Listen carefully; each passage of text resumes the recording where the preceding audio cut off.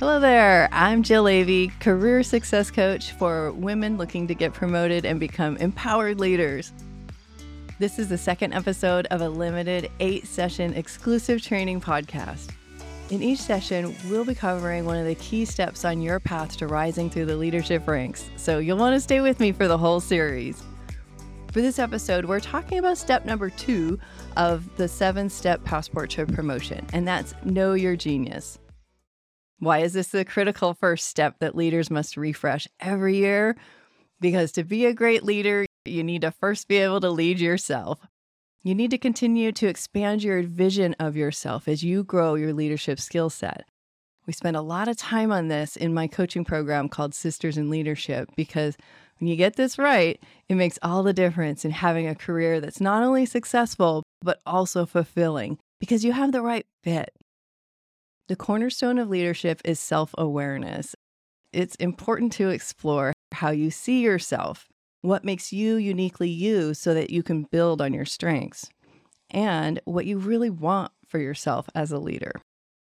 In my coaching, clients go through this important step to build a self-leadership foundation that will keep them strong throughout their careers. And to illustrate the theme of today's show, I want to tell you a story of Deborah. She was working at a pharmaceutical company when she met one of my past clients. The first time we talked, Deborah told me that she wanted to be like my past client because she had a confidence about her that Deborah didn't have but wanted. In my coaching program, the impact of self-discovery on her was amazing.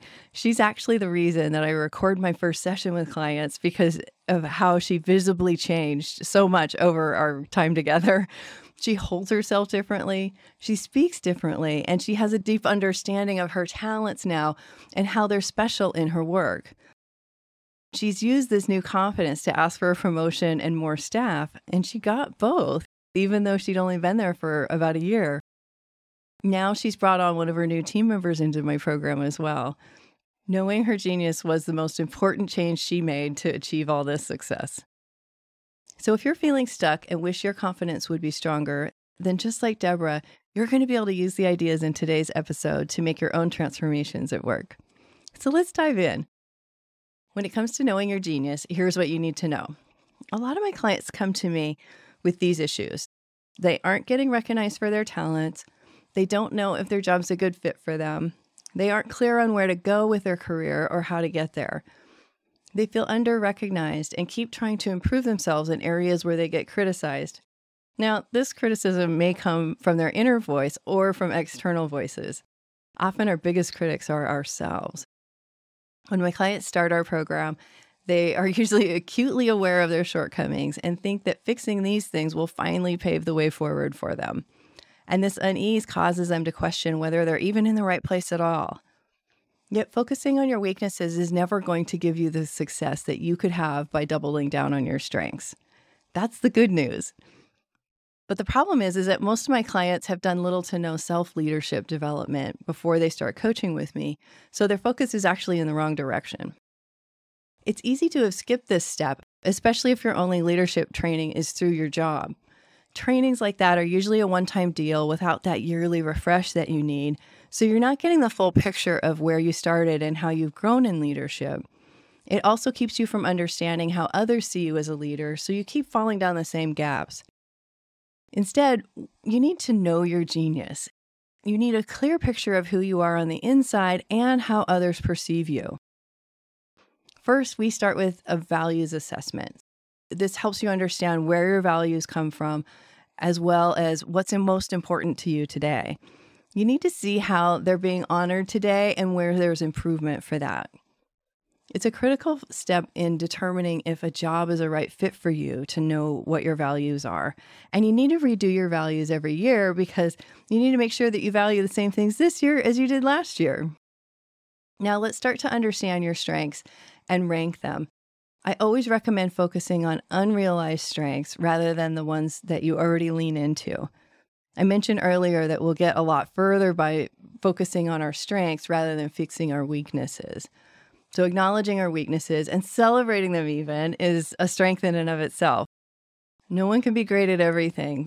So when we acknowledge that, We also find the strengths of others act as a scaffolding support to build us all up rather than hold us back. You'll also want to take a look at your personality and where the facets might be strong versus midline.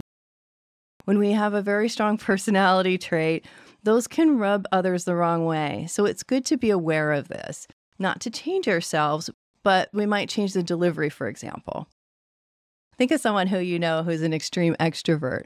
They love people and they love to talk, but as you know, that can hinder them in meetings where others might feel like they aren't being heard, and innovation can suffer because ideas aren't being expressed. As an extrovert myself, I make an effort to stay quiet and let others talk. I even put notes in front of myself to remind myself to listen. And I say things like, I want to make sure we've heard from everybody so that people know that I want to hear from them. The next step in knowing your genius is to go out and ask people how they perceive you. You can never really know what your strengths are without seeing them through other people's eyes. And as you're doing this, you can also uncover any blind spots that you might have. Now, this is a little tricky because if you don't ask the right questions, you'll get the standard, "You're doing great, keep it up," kind of feedback that keeps you stuck in the job you're in. You can pull all this information into what I call the Knowing Your Genius worksheet. So you can put everything together on one page. I do this exercise with all my clients, and I can tell you it's a beautiful thing. No two summaries are anything alike. We all have so many facets to us that even if two people do the same job or have the same personality type, they bring totally different things to their work when you look at the full package. The last step in the process is to now take this information and do an aspiration exercise. See, we aspire in a different part of the brain than where we plan. It's important to take some time to tap into that part of the brain that can think more creatively and get our reticular activating system going. This is where we can dream of what might be possible for us, whether we know how to get there or not. That part doesn't matter. It helps us stretch our idea of who we are and what we can become to dream. It's a critical first step in becoming a bigger you. Once you put this clear picture together, then you can easily see if the work you're doing and the culture you're working in is a good fit for you or not. It'll be much more clear if you're in the right place at this point. The steps to get there follow a simple process. In my Sisters in Leadership program, we make it easy to see the full picture of your genius with our assessments and step-by-step exercises. It's validating to take an assessment that's been backed by thousands of responses and see yourself reflected on the page. If you focus on these key points, you'll be able to understand exactly what it is you bring into a room when you walk into a meeting. You'll build your confidence by emphasizing your strengths instead of trying to fix your weaknesses. And you'll be clear on where you want to go and what is holding you back from getting there to clear the way for faster success. To help you develop your own self-leadership, I have a quick and easy assignment for you now. This will only take you about 3 minutes, and you'll be amazed at what you can uncover with just a little bit of thought. Between now and the next podcast, I want you to set a timer for 3 minutes and write down everything you dream about doing in your career, big or small. Just put your hands to the keyboard or your pencil to the paper and start writing. Keep going until your timer goes off. You're just brainstorming. There's no bad answers. Just write and get it out of your head. So by using these ideas and taking charge today with the action step I've just given you, you can start making the changes you want in your career. You already have everything you need inside of you, and I'm here to help you uncover it and bring it into your daily life and your professional journey. Now that you know who you are on the inside, it's time to turn your attention to how people perceive you on the outside. So in the next episode, we'll be talking about executive presence and why it's a key player in how to get your ideas heard and respected so that you get that next level promotion. Until then, I'm Jill Levy, and thanks for listening to the 7-Step Passport to Promotion.